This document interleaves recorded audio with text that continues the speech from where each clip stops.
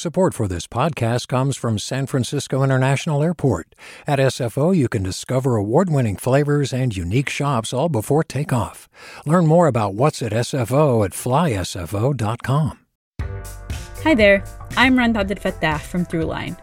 If you're listening to this podcast, you know that KQED produces exceptional storytelling that keeps you informed, inspired, and entertained. Their podcasts cover issues from your neighborhood to the entire country and everything in between. Support this work today.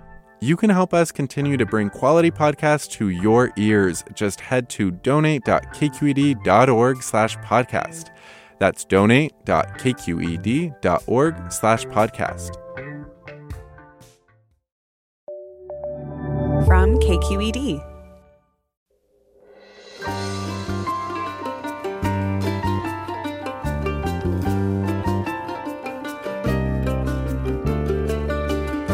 From KQED in San Francisco, I'm Alexis Madrigal. A tragedy has been unfolding in the streets of San Francisco, our region, and the nation. Roughly 100,000 people are dying from drug overdoses every 12 months across the country. In San Francisco alone, 1,300 people have died from drug overdoses in the last 2 years. The overdose rate has about tripled just since 2017, largely due to deaths from fentanyl. In response, some San Francisco politicians are moving away from the harm reduction policies that have defined the city's response to drugs for years and talking about new abstinence-based programs. In the era of fentanyl, it's clear the current system isn't working, but is a return to other responses actually going to work better? That's all next after this news. Welcome to Forum. I'm Alexis Madrigal. Right now, San Francisco supervisors are contemplating a different type of drug treatment program in the city. It's based on people getting clean and transitional housing before they're slotted into permanent supportive housing. As Kevin Fagan of the San Francisco Chronicle reported, it's a turn away from the harm reduction posture that the city has been known for. And that's generating controversy among some public health experts who say the evidence does not support a move away from harm reduction, even if those programs have not succeeded in preventing the fentanyl overdose crisis. Here to talk about the desperate situation and the desperate measures some think we need to take, we're first joined by Asha Safai. San Francisco Board of Supervisors represents District 11, which includes the Excelsior and Ingleside neighborhoods. Welcome, Supervisor. Thank you. Thank you for having me this morning. Yeah. So what would you like to see change in the way the city deals with drug addiction? I mean, listen, last year we had over 700 deaths. This year we're already on pace. We're in the hundreds. I mean, this is a crisis of historic proportions. And what we pushed for last year in the midst of all that was we listened to the communities that have been impacted the hardest by drug addiction. And what they were asking for, predominantly African-American, Latino, Black and Brown community leaders and organizations said, we're not given the option of abstinence-based treatment. We want to be in an environment that's drug-free. When we're around people that are using drugs, even if those drugs are designed to help people get off of drugs, it's a trigger. And this city has moved away dramatically from offering abstinence-based. Think 12 steps, think Narcotics Anonymous, Alcoholics Anonymous. I mean, Delancey Street is one program that continues to offer, but it's not city funded. So we pushed in the budget last year in partnership with adult probation. We were able to convince the mayor's office to support us. And in that, it's called a treatment, recovery, and prevention, a therapeutic community environment that is completely abstinence-based. It's an alternative sentencing program because so many of the people that are caught up in our criminal justice system that are repeat offenders have addictions and underlying addictions. So we wanted to bring these forces together and provide a safe, clean environment led by a Black-led nonprofit, former drug addicts themselves that have turned their lives around called Positive Directions Equals Change. We work with Steve Adami and the leadership over at Adult Probation, and we've been able to create spots for almost 90 individuals, about 60 beds. We have the building there right in the Union Square, Tenderloin area, and it's working. and it's an option. It doesn't mean that we're trying to remove harm reduction, but we don't have many options for abstinence-based in the city at all, besides this. Go ahead. Supervisor Sfai, the reason that people moved away from these abstinence-based programs is that public health evidence suggests that harm reduction works better, right? And there's a finite amount of dollars to go around. And so the reason it seems to have come to dominate this particular strategy, harm reduction has come to dominate San Francisco, is that it was seen as the most effective way of dealing with these problems. Well, I would say what we're seeing play out on the streets of San Francisco, the dramatic amount of overdoses, the dramatic amount of drug use that's happening in this city, I don't think anyone would say that we're being successful. Mm-hmm. And I think in this environment, I think it compels us. In fact, we feel obligated to look at options. And again, this is not something that I would say is intended to be an or, it's intended to be an and. Let's give people other options. And it's proven. I mean, I know Vitka is going to be on here from Health Right 360. I have a lot of respect for the work that they do. She's an example of somebody, she will tell you herself. She went through an abstinence-based program and turned her life around. Gary McCoy, I think it was a blend of the two that works with Health Right 360. He also is someone that benefited from abstinence and also harm reduction. I think the two can coincide. I think they can be successful, but we've gotten so far away from offering abstinence-based treatment that there's a lot of people out there that are asking for it. This is what the many in the addicted community, particularly brown and Black communities, are asking for, and I think we need to listen. Yeah. Supervisor Sfai, thank you so much. You represent District 11, which includes the Excelsior and Ingleside neighborhoods. I want to let you go and just thank you again for joining us this morning. Thanks for having me, Alexis. I really appreciate the conversation. I appreciate highlighting this as an important conversation in the city right now. Thanks so much. And, you just mentioned her. So I want to bring in Vitka Eisen, President and CEO of Health Right 360. That is San Francisco's largest drug treatment provider. Welcome to the show. Thank you, Alexis. Thank you for having me, and I look forward to the conversation today. Yeah, so, you were just listening to the supervisor talk about your own story. I wanted to give you a chance to reflect on that for us before we get into sort of more policy-based prescriptions. Sure thing. So I'm a former injection heroin user. I used drugs in San Francisco. I ended up, my path into treatment was through Haight-Ashbury Free Clinics, which was actually a harm reduction provider before there was before the term was coined. Mm-hmm. They had a very low threshold welcoming heroin detox program. You could go through the detox, and if you didn't make it through the detox, or if you came back in 2 months, nobody ever made you feel ashamed, like you had failed. And eventually, I sought other treatment. I needed more help. I had built a trusting relationship with the counselors and the staff at Haight-Ashbury Free Clinics. I said, what should I do? They said, you should try this place, Walden House, which is an abstinence-based treatment program. Mm-hmm. And because I trusted the folks at Haight-Ashbury Free Clinic, I went to Walden House, and I haven't used drugs since. And so that's like 35 years ago. Oh, wow. And both of those programs are publicly funded, and they're actually the programs that today they're a part of Health Right 360, which is the organization I now lead. Yeah.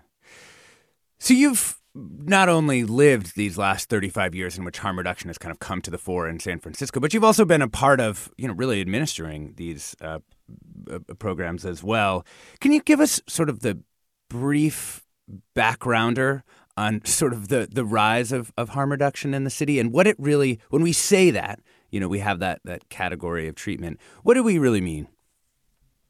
I think I'm really glad you asked that question, because I think part of the debate in San Francisco around harm reduction versus abstinence doesn't really make sense to those of us who've been working in the field for so long, because it's these operate on a continuum, if you will. And like, what is there are differing notions of what constitutes abstinence-based treatment and what constitutes harm reduction treatment. So I'm glad we're going to have a chance to talk about that some more. But I really talk as a perspective of a person who's operated a treatment organization that has, evolved outside of the policy that the department set, based on the experience of working with people who use drugs and recognizing some of the challenges that the program faced. Even when I was a client 35 years ago, I came in a program and and when I was in orientation in the program, the orientation counselor said, like, look to the left of you, look to the right of you. Only if one of you is going to make through the program. And I remember thinking, wow, aren't we all supposed to make it through the program?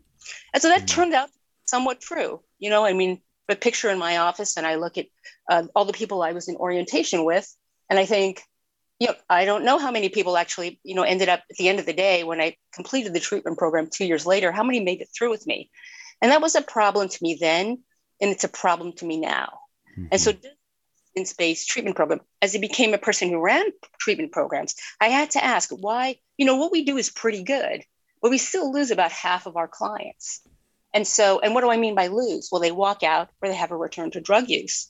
And so if you have what I think some people are referring to as an abstinence-only program, what happens to the people who have a return to the very symptom for which they came to you? What happens when a person returns to using drugs? What is an abstinence-based program called upon to do? And I think that's the question you face. Because what happens is programs ask people to leave the very time when they're needed the most. So people who are using drugs while they're in treatment are people who are needing our help and our support. And in this day and age, with the toxic drug supply, if you ask somebody to leave treatment for the very reason they came to you, you risk their death. So I think this is a deep moral conversation we have to have about our obligation to the people we serve and preventing their death. The deaths in the street are just so tragic. There's been so many. And I think the big question, and the supervisor alluded to it, are we in a different time, a different era now than we were even a few years ago because so many people are dying because of fentanyl? We are in a different era. So there is the reason so many people are dying from fentanyl, from the fentanyl analogs, is because we have a toxic drug supply. And that drug supply is causing accidental poisonings and death. And so that is why we need really emergency responses to that. I'll also say, having been in this work for so long, like the world has changed around who we serve in treatment and what their needs are. So when I talk about my experience in treatment 35 years ago, most of the people I was in treatment with had been like in and out of jail, perhaps, but hadn't really done hard prison time, hadn't been to state prison. Most of the people had been maybe periodically homeless, but not homeless for years on end. Most of the people had actually held jobs. They were like waitresses and secretaries and carpenters and longshoremen and teachers' aides, various kinds of jobs at some point. And you could get housing. And so, 25 years later, when we instituted as a state mandatory minimum sentencing and began to drugs have always been criminalized. The drug war has been around a long time. But when we began to hyper criminalize, now we traumatize Black and brown communities and destroy generations of people by sending people to prison. So what you ended up having happen is you have people who are sicker from the circumstances around no housing, incarceration, toxic drug supply. That's what we're looking at today. Yeah. We're talking about the future of drug treatment in San Francisco with Vitka Eisen, president and CEO of Health Right 360, San Francisco's largest drug treatment provider. And we'd love to hear from you. What questions do you have about drug treatment programs in San Francisco? You can give us a call, 866-733-6786. I'm Alexis Madrigal. Stay tuned for more Forum after the break.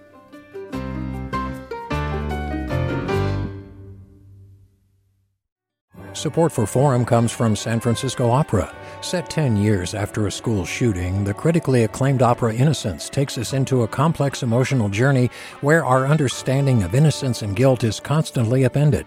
Kaya Sariaho's ethereal score collapses the past into the present as a community of survivors grapple with how to move forward. Don't miss the highly anticipated American premiere of Innocence, June 1st through 21st. Learn more at sfopera.com. We've all got those parts of our house where the internet just won't go. Well, if you had wall-to-wall Wi-Fi from Xfinity, you could worry less about dead spots. Because with wall-to-wall Wi-Fi from Xfinity, you get fast speeds, reliable connection in every room, and power for all of your devices, even when everyone's online. That's wall-to-wall Wi-Fi only with Xfinity. Restrictions apply, not available in all areas. Actual speeds vary. Welcome back to Forum. I'm Alexis Madrigal. We're talking about the future of drug treatment in San Francisco with Vitka Eisen, president and CEO of Health Right 360, San Francisco's largest drug treatment provider. And we do want to hear from you. Have you had experience with drug treatment, either harm reduction or an abstinence-based approach? Give us a call. The number's 866-733-6786. That's 866-733-6786. Twitter, Facebook, Instagram, it's KQED Forum, or the email is forum@kqed.org. We want to add Keith Humphreys, a professor of psychiatry and behavioral sciences at Stanford School of Medicine, into the conversation. Welcome, Keith. Hi, happy to be here. So, Keith, as I understand it, you have a somewhat heterodox position in the public health field relative to the efficacy of harm reduction programs. Is that fair to say? I'm not sure. It's a very tribal field, and so there's a lot of debates, I think, that are, when you get down to details, you find people agree more than they do. I mean, I worked for President Obama. We put a lot of money into naloxone, a classic harm reduction tactic. I'm delighted that it's more and more available. Needle exchange is terrific for reducing the creation of and transmission of infection, like hepatitis C and HIV. And so that's all really good. I think where I may differ is thinking that we also need to create space for the abstinence-oriented pathways and honor that more than we have in San Francisco and in some other West Coast cities. A colleague and I at Harvard, John Kelly, did a major review, for example, of Alcoholics Anonymous, which is something that many people denigrate or think of as a hokey thing. And looking at randomized clinical trials, we found it was actually as good as the things I was trained to do in terms of getting people into recovery. And I think that has been dismissed a bit in the debate about San Francisco, and it really shouldn't be. It's not that we should stop at all trying to save people who are dying of overdose. It's absolutely important. But as with COVID, we can't just work on the principle of we just need to start with people who are very, very ill and do our best to save them at the very last stage.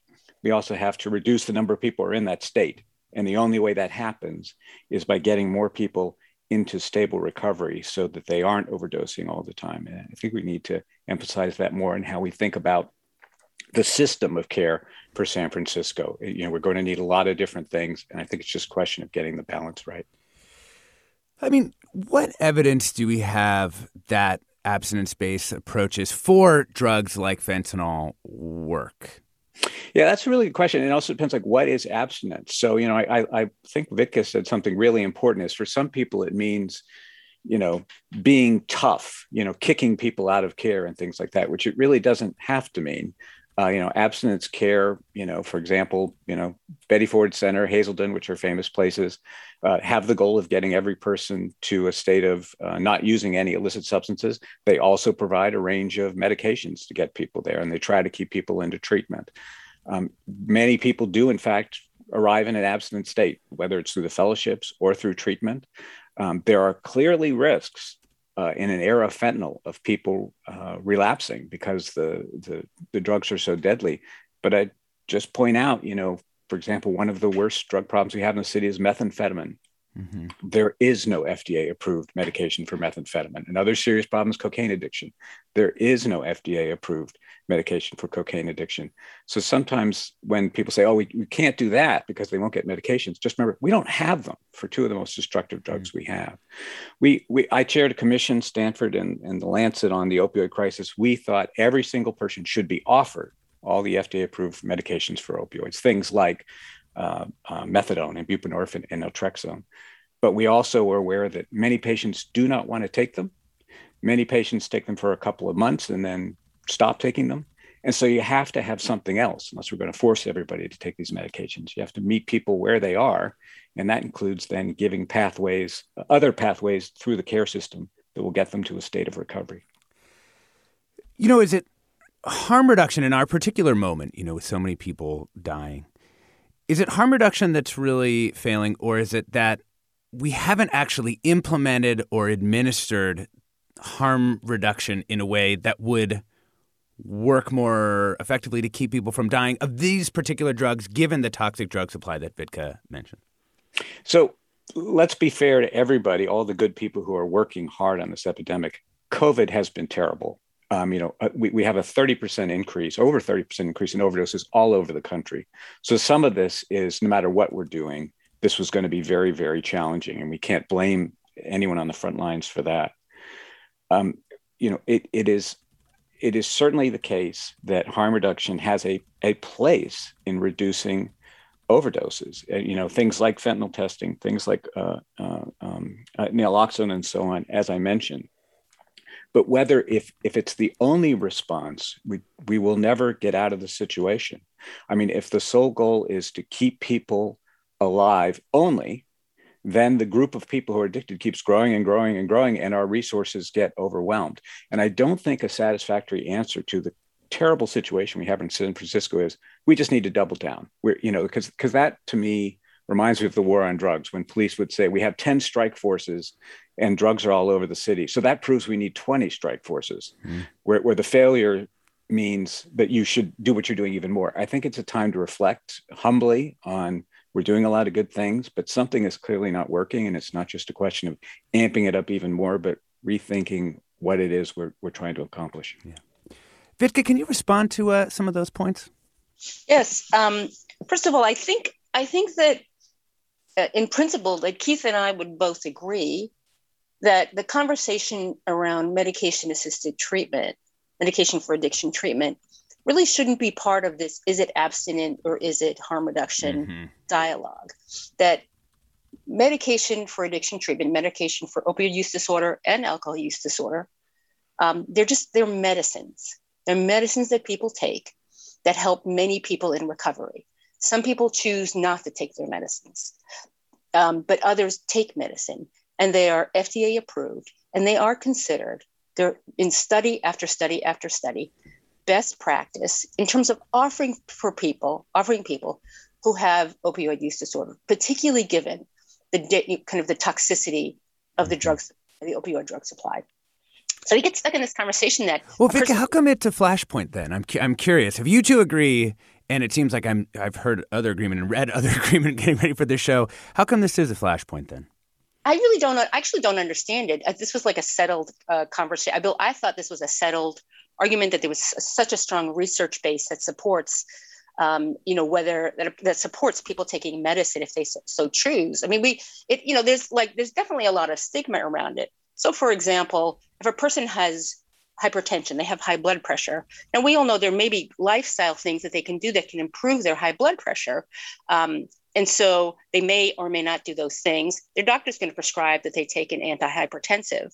Now, an antihypertensive medication, it's a harm reduction intervention in that sense, right? And your doctor doesn't say, I'm going to take you off of this because you haven't gotten on a bicycle and we really think you should go on long walks. And yet that's how we think about these medication that we get for addiction. So I think that medication shouldn't even be in a conversation about abstinence or not. Can I add to that? I agree with what Vic has said completely. Yeah. And this is a really deeply stigmatized condition. And all of us who work on it are stigmatized as a result. And I think that actually drives a lot of fighting. I mean, a sense of being diminished and disrespected is very commonly in the addiction field. We circle the wagons and then we fire the guns inward. So unlike in the rest of medicine, I've referred patients to AA and some say, okay, that makes you now an abstentionist. Now you must fight the harm reductionist. Well, I've also done all I can to get naloxone out there. Am I now a harm reductionist? And now I'm in another tribe and I need to fight the abstentionist. You don't see that in medicine. Doctor, one patient I can cure, the next patient I can help some, but I can't cure, but I can at least make their life better. They don't get into these kind of fights. And I don't think you can separate the tendency of the field to do that from the fact that we're all working in a deeply stigmatized area. I mean, is part of the reason for that, Vitka, and you're really in the direct provision of services, part of the reason for that these are budgetary battles in some way, right? Supervisor Svai's proposal Do you support that proposal to, bring in other types of programs into the city? So I support proposals that bring in all types of evidence-based and community-defined practices. Having a treatment program, per se, that is licensed by the state of California that does not allow medication is actually in conflict with state regulations. All residential treatment programs have to be licensed by the state. And the state definitively requires that medication not be prohibited. And in fact, the Department of Healthcare Services went to great effort to make sure that providers, they did training down to the frontline provider level, really extensive training. They did a whole public relations campaign that, medication for addiction treatment is just medicine.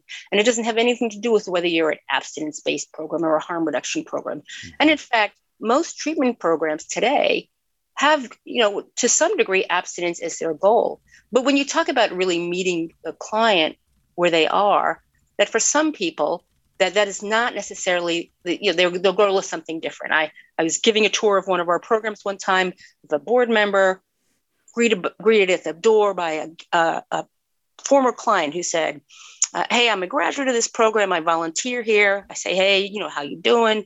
He says, I'm doing really great. I don't drink anymore and I don't use meth and I have my cannabis card. And it really helps me settle down. And am I going to say that that's a bad outcome for this guy?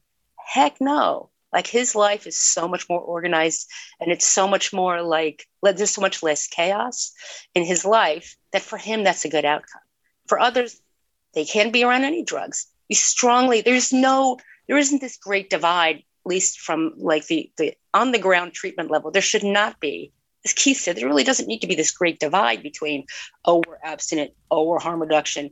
The programs that we operate have always encouraged people to participate in 12-step programs because they provide a new social network that so many people need. Having some sense of connection and social connection with other people who've shared your struggle is really important for people.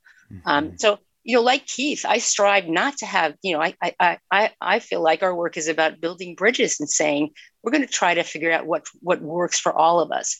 But I don't think reverting to policies of the 1980s where medications were prohibited in programs, I don't think that returning to that, particularly when the risk is people dying, I don't think that that's good policy. So we all agree that there is sort of an unprecedented crisis at this moment, at least in terms of overdose deaths. And I wanted to ask you, Vitka, what is, if we need a radical change, which it seems like that is kind of the demand both from the community, it's also just seems like the moral demand of our time, then what would you do to try to radically change what's happening on the street? So I would radically, I would increase the opportunities for really low barrier services, including supervised drugs consumption services. I would put them in multiple locations so that we would prevent people from dying from drugs. There's if everyone were housed, that would be amazing. There were no people who were without homes, but it wouldn't necessarily reduce the number of people who are dying of drug overdoses because of the toxic drug supply. So if you're really concerned, laser focused on preventing death, you want to make sure, first and foremost, you prevent death. And by doing that, you engage people either in syringe service programs or in overdose prevention centers or in supervised consumption services. You build relationships with people, you build connections, and link them to care. You link them directly into treatment, directly into detox. You connect them with medication-assisted treatment. You have to really think outside the box. We opened a dental clinic because we realized that some people don't come in. It's part of our whole continuum of care. And we have a whole addiction medicine program. Some people will only come in for care because they have a toothache. And those dental providers are trained in doing street brief interventions and connections to care. And so you really have to think like extremely creatively about this. In Canada and in other parts of Europe, they also have safe supply programs. So if you want to reduce the amount of open air drug markets and you want to reduce the toxic drug supply, then you make sure that programs offer a higher grade, a pharmaceutical grade of opioid medication for people. And it keeps them from using a toxic drug supply. And it also reduces the reliance on a kind of underground or open air illicit drug market. Mm-hmm. So I really think it takes a number of things of thinking outside. Let's not do all the stuff, reserve what we've done in the past that we know is effective, but let's do radical things to prevent death, because we're facing such an incredible crisis. So I think just to summarize there, safer injection sites, better links to care when people come in for anything, and better links into treatment, and safer supply. Keith Humphreys, is that the same prescription that you would have, or would you add or subtract to that list? Yeah, so I part of what I think people in San Francisco are reacting to is not just the drug use, but the disorder and around neighborhoods like in the Tenderloin, and that is not just some bourgeois concern. If I was watching a mom trying to walk her kid down the street to school and she had to walk in the middle of the street around traffic because all the sidewalks were full of people either dealing or using drugs. And we do have to do something to take care of those people who live there, who don't use drugs, but are really damaged by it. And that's about policing. We should adopt the model used in Portugal, which is to close down open air drug markets. It's a harm reduction approach to policing. There is no illusion behind it that you will eliminate drug use. It will still be there, but you don't need to have guys on the corner, potentially with a gun in their belt, frightening people and making, older residents afraid to go out, making people scared to walk their kids around. And to do that, you need a partnership between the police and the health services community. The health services community provides low threshold services for users. We do not want to arrest users. That's a stupid thing to do. But there's quite a few people involved in the drug trade who are not users, who are just there, for economic reasons. The reasons open air drug markets exist is it allows sellers and buyers to find each other really fast. Other cities around the world, in Europe and in the United States, have been able to close those down. And we should be doing that. And that would dramatically improve the quality of life for people in the Tenderloin. It would not get rid of drug problems. Again, that's not the point. There's no fantasies about that. But there are plenty of neighborhoods in this world that have lots of drug use, lots of drug dealing, but no disorder and violence. They're called suburbs. Vitka, do you think that kind of policing model that Keith is describing could work in a place like the Tenderloin? I think there's a lot of challenges with a police response to drug use, and I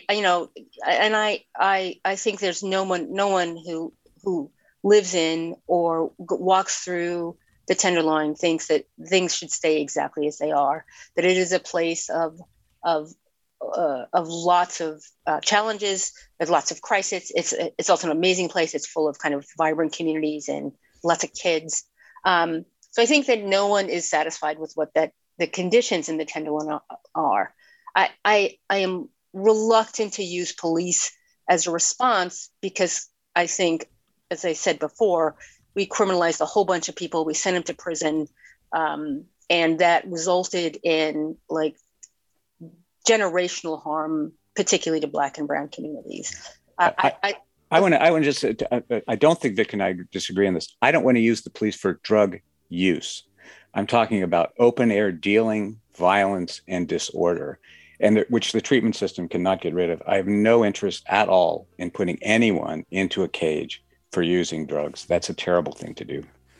We're talking about the future of drug treatment in San Francisco with Keith Humphreys, professor of psychiatry and behavioral science at Stanford School of Medicine, and Vitka Eisen, president and CEO of HealthRight 360, San Francisco's largest drug treatment provider. I'm Alexis Madrigal. We're going to get to your calls and comments after the break. Stay tuned for more.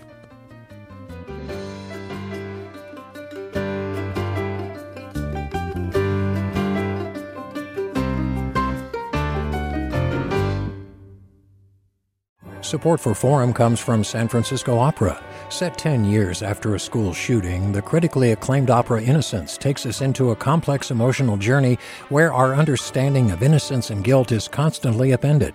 Kaya Sariaho's ethereal score collapses the past into the present as a community of survivors grapple with how to move forward. Don't miss the highly anticipated American premiere of Innocence, June 1st through 21st. Learn more at sfopera.com. We've all got those parts of our house where the internet just won't go. Well, if you had wall-to-wall Wi-Fi from Xfinity, you could worry less about dead spots.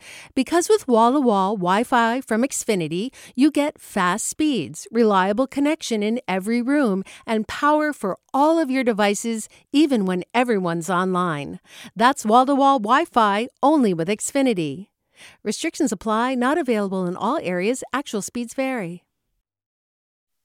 Welcome back to Forum. I'm Alexis Madrigal. We're talking about the future of drug treatment in San Francisco with Vitka Eisen, President and CEO of Health Right 360, San Francisco's largest drug treatment provider, as well as Keith Humphreys, Professor of Psychiatry and Behavioral Sciences at Stanford School of Medicine. I've had your comments and calls coming in. Want to get to some comments, and then we're going to take some calls. Sarah tweets, abstinence and harm reduction are not in opposition. It is a continuum. It is not a zero-sum game, and we do not need to pit these programs against each other. We should have it all. Let's fund evidence-based solutions and increase treatment options now. James writes, wouldn't making possession of opioids while homeless a crime help save lives? I understand that the drug war created problems, but once you're homeless, the next step down is the grave. Isn't jail and forced detox better than overdose death? James, I think Vitka has probably addressed that a couple times already, why that's been an unsuccessful way of dealing with these problems. Laura tweets, it is a violation of the Americans with Disabilities Act to refuse to admit people on methadone or Suboxone to a treatment program. The state won't license a program as a treatment facility if it refuses access to people on methadone. That's because medication-assisted treatment improves health outcomes. Last one, Daniel writes, I am one of the San Franciscans most impacted. Drugs and drug addicts have stolen my city from me. We have seen no successes in the 50 years that I have lived here. More and more drug addicts and deaths. I might have cared about drug addicts at one point, but no one I know cares about them anymore. They're a nuisance and a drain on my city. And why is San Francisco the Oz for drug addicts? You know, Vitka, I just want to give you a chance to address that last one. Just that it does strike me that particularly among people who are not working directly with communities of people who are struggling with these issues, there's some people who are just like, forget those people. That breaks my heart. It really does. That just went right to my heart. I have to say, for one thing, I get to, I work in this world in which I actually see some of those same people lots of times, like become the people they were once, and become the people who they can be their best selves. So I see that all the time. I've been doing this for a long time, and I've seen it. I've seen people make such huge changes in their life. So it's really, really sad. It's sad to say that. And I think it goes back to the whole notion of stigma. It's just heartbreaking. I think, we look at people on the streets who are using drugs, and I think they're angry with them, and they're angry, instead of being angry at the conditions that brought them there and that helped create that. I think if people walk away with anything from this today, I hope that we understand that those folks we see on the streets, like that's somebody's child, and that where they are today is not necessarily where they're going to be tomorrow, and where they're going to be 5 years from now, as long as we can keep them alive. It's really heartbreaking. And I understand. I understand. We're not supporting that people have a right to be subjected to violence. No one supports that. No kid should be, no elder should be afraid to go across the street or be in their neighborhood because somebody's going to hurt them. So nobody's going to make an argument for that. We're just arguing for policies that keep people alive and aren't like overly reliant on coercion. One of the things I talk about, the substance use treatment system became so reliant on forcing people into treatment using the criminal justice system, using either drug courts or other forms of coercion, that I think it doesn't make for good treatment when for decades people have been forced to come to your program. Now, there are many people who will tell you that their lives were saved because they went to jail. And I don't invalidate those stories at all because that's their experience. But I think when you look at it as a treatment system, You looked at a system that didn't have to get really, really innovative and flexible and good at what they did, because the alternative for your clients was incarceration. Mm-hmm. And I think that's problematic, just in terms of like how we approach our work and how we think about the work. It curtails creativity. After some of the law reforms in California, and fewer people were being forced into treatment with drug courts, well, people stopped going to outpatient treatment. Lots of people around the state. So you're thinking, is that a problem? Are we? What that problem tells us is that our system wasn't good enough to. Mm-hmm. Mm-hmm. And I think that's a really important point to bring up. Yeah. Let's get to some calls. Let's bring in Frank from San Francisco. Hey, thank you. 30 plus years of being heroin free. I got a methadone 21-day program, which I finally was able to kick using. But I think abstinence is a joke. There is no abstinence. Alcohol Anonymous substitutes coffee for alcohol and the social cohesion. In fact, that social cohesion, the act of trying to intervene in people's lives is a great harm reduction in itself. So just having, as an addict, being separated from society, which is what this addictive drug does, turns you into a zombie. Just having someone express an interest in you is a huge benefit. And so, I don't believe in abstinence only. I think that's a throwback. It's actually just it's like a right-wing attempt to funnel money into authoritarian groups. And I think only people who have been addicted should be expressing an opinion on what the treatment programs are. Hey, thank you so much for that perspective, Frank. I want to go to Victoria in Berkeley. Welcome to the show, Victoria. Hi. Thanks for taking my call. So I've agreed with and enjoyed everything that people have shared so far. My husband is an addiction medicine doctor and works in hospital and a lot with people. The first day they come into the hospital for treatment, and I myself am a sober 12-step alcoholic and drug addict. And what we see time and time again is that even if there's MAT treatment, there's just not enough treatment facilities. And if you send someone out for outpatient treatment, I think the drop-off is so huge. And we put so much money into MAT treatment and the beginning of the journey. And I could just hear my husband every day fighting for a bed in one of the very few treatment programs in the area. And so I just wanted to bring that up about why funding isn't going to bridge programs, in treatment programs, because it's a life's journey. And I really like what the previous caller said, which is I do believe in abstinence, but I am addicted to coffee and sugar. And so it's a lifetime journey of figuring it out. And I just pray that there's going to be more money funneled into residential or long-term treatment programs. And that's just my comment today. Thank you so much, Victoria. Thanks for sharing that with us. And Vitka, what do you think about that, the bridge out of some of these programs into longer-term solutions? Yeah, I'm so glad the caller brought that up. So, I think often people frame this conversation as if you're funding a harm reduction program, why aren't you funding it? Why aren't you funding abstinence only?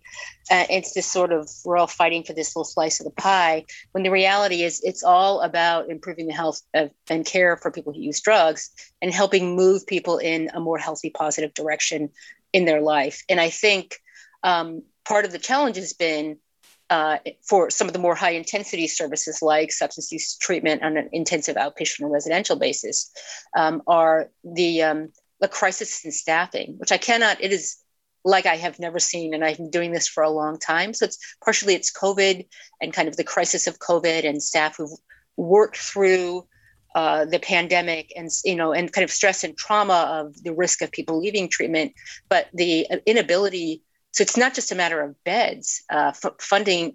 You can have a bed is just a bed if there's no staff. And I think across the field, across the country, but in particular in California, we are facing a crisis in inability to attract and retain staff to staff our treatment programs. And so that throttles our ability to take people in. And that's purely it's kind of purely a result of how treatment programs are funded.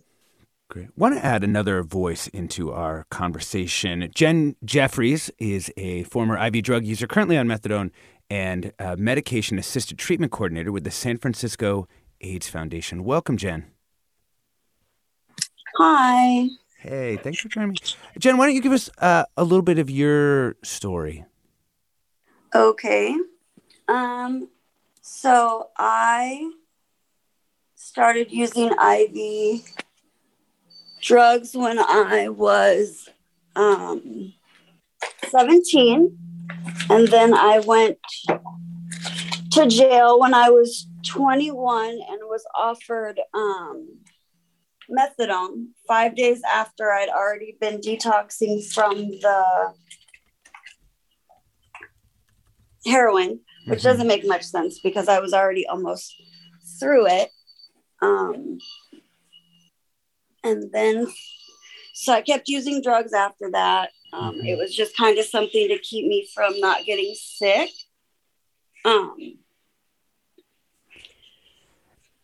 And then what helped you really get back on your feet and kind of, moving in society and the world? I got pregnant. So for me, it was having a life inside of me that didn't deserve any of the things I was doing to my body. It's my body. That's one thing. A baby, that's another story. So that's what got me back on my feet. But I don't believe in abstinence for everybody. I think it's a part of harm reduction. I don't think that they are separate things. Like for me, marijuana and mushrooms help me a lot. But for some people, abstinence does work. But I don't think that they're necessarily two different things. Yeah. Thanks so much for that perspective, Jen. That was Jen Jeffries, former IV drug user, currently on methadone, and working as a medication-assisted treatment coordinator with the San Francisco AIDS Foundation. Thanks so much for joining us this morning, Jen. You're welcome. Thank you. We're talking about the future of drug treatment in San Francisco. You just heard from Jen. We also are joined by Keith Humphreys, professor of psychiatry and behavioral sciences at Stanford School of Medicine, and Vitka Eisen, president and CEO of Health Rate 360, San Francisco's largest drug treatment provider. This is a fundraising period for KQED Public Radio. For more information about how to support KQED, go to kqed.org. I'm Alexis Madrigal. Want to bring in another call. Mike from Menlo Park. Welcome to the show, Mike. Hi, everybody. I just had a quick comment with regards to Dr. Humphrey's intervention having to do with policing. So as a former drug abuser, now turned psychiatric researcher, I see a lot of policy and mention of policing, when high-level academics weigh in. And the one thing that I like to point to with regards to police is that while they're seen as agents of order, at their current state, they currently are actually quite the opposite. They sort of incite low-level social chaos because the training currently isn't there. So while the use of policy to remove open-air drug markets seems like a good idea in practice, I think leaning on the police sort of has a ways to go, and that's my comment. Yeah. Hey, thank you so much for that, Mike. And I wanted to get back to that, Keith Humphreys, which is, the so-called Portuguese model sort of reference, right? That shutting down open-air drug markets. But it kind of came as part of a broader package, right? Absolutely. Yeah. What's happened in San Francisco is people cite the part of Portugal that they like and don't do the rest. So Portugal dramatically expanded services, which is terrific. They also dramatically expanded what are called dissuasion commissions that pressure people into using services. So, many of the people who are on the street in San Francisco, if they were in Lisbon, would be in front of a commission that was, pressuring them to seek treatment. And in San Francisco, a lot of people believe, oh, no, in Portugal, there's no coercion. You use drugs all you want, wherever. And that is just not the way it is. And second is they don't tolerate open-air drug markets. They tolerate drug use. They recognize it's going to happen. But they think the damage to communities is so great that they will not allow those markets to spring up. And, the argument made sometimes is, well, that's not fair to, as I think one caller said, Black and brown people. Well, it's mainly Black and brown people who live in the neighborhood who are enduring the harm. So if we care about people of all races in our communities, we should be caring about families in the Tenderloin who are trying to raise kids in that environment. So it's really on behalf of them, not in spite of them, that you would close down open air markets. Listener Shandi writes, I got clean in San Francisco about 12 years ago. Harm reduction is the official drug policy of San Francisco City and County. It is not a choice or preference of modality. With that being said, there were several abstinence-based options for me at every step, from detox to adult diversion unit to 90-day inpatient to sober living environment to aftercare, therapy, and psychologists. Of course, I took advantage of practically everything that they offered me. But my point is that they offered. Colleen writes, if one of the goals is to reduce violent crime by allowing safe consumption sites, how do we address the violent crimes and property theft that drug users engage in to fund their drug habits? Safe consumption sites will not prevent drug users from engaging in crime to support their habits. Vitka Eisen, what do you think about that? That there are these other associated social problems around drug use? Yeah, I think I'm glad the person wrote in about that.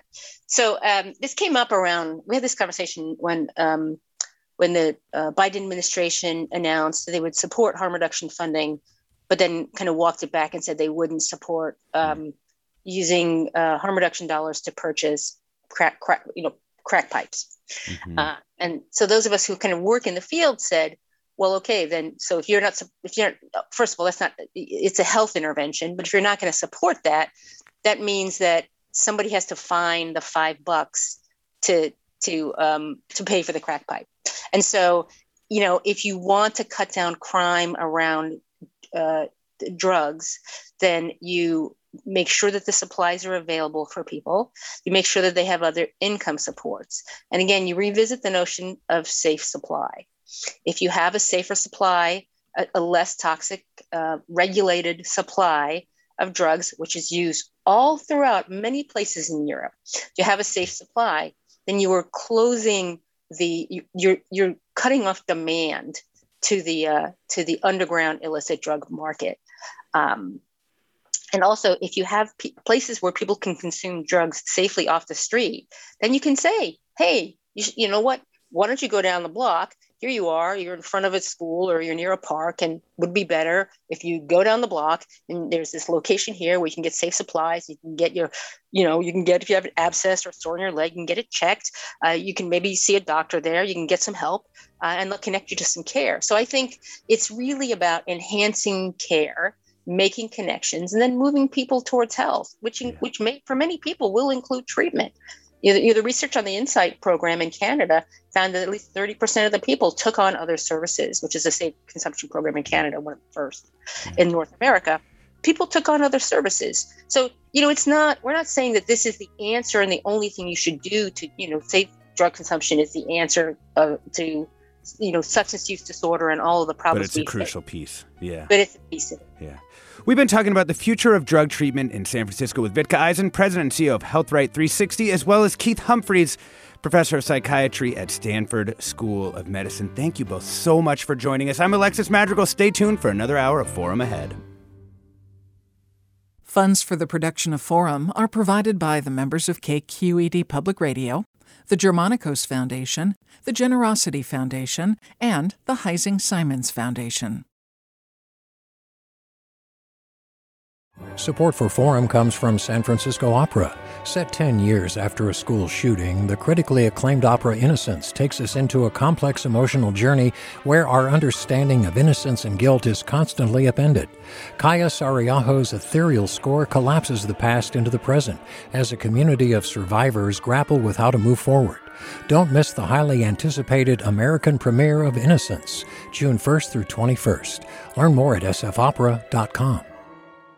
We've all got those parts of our house where the internet just won't go. Well, if you had wall-to-wall Wi-Fi from Xfinity, you could worry less about dead spots.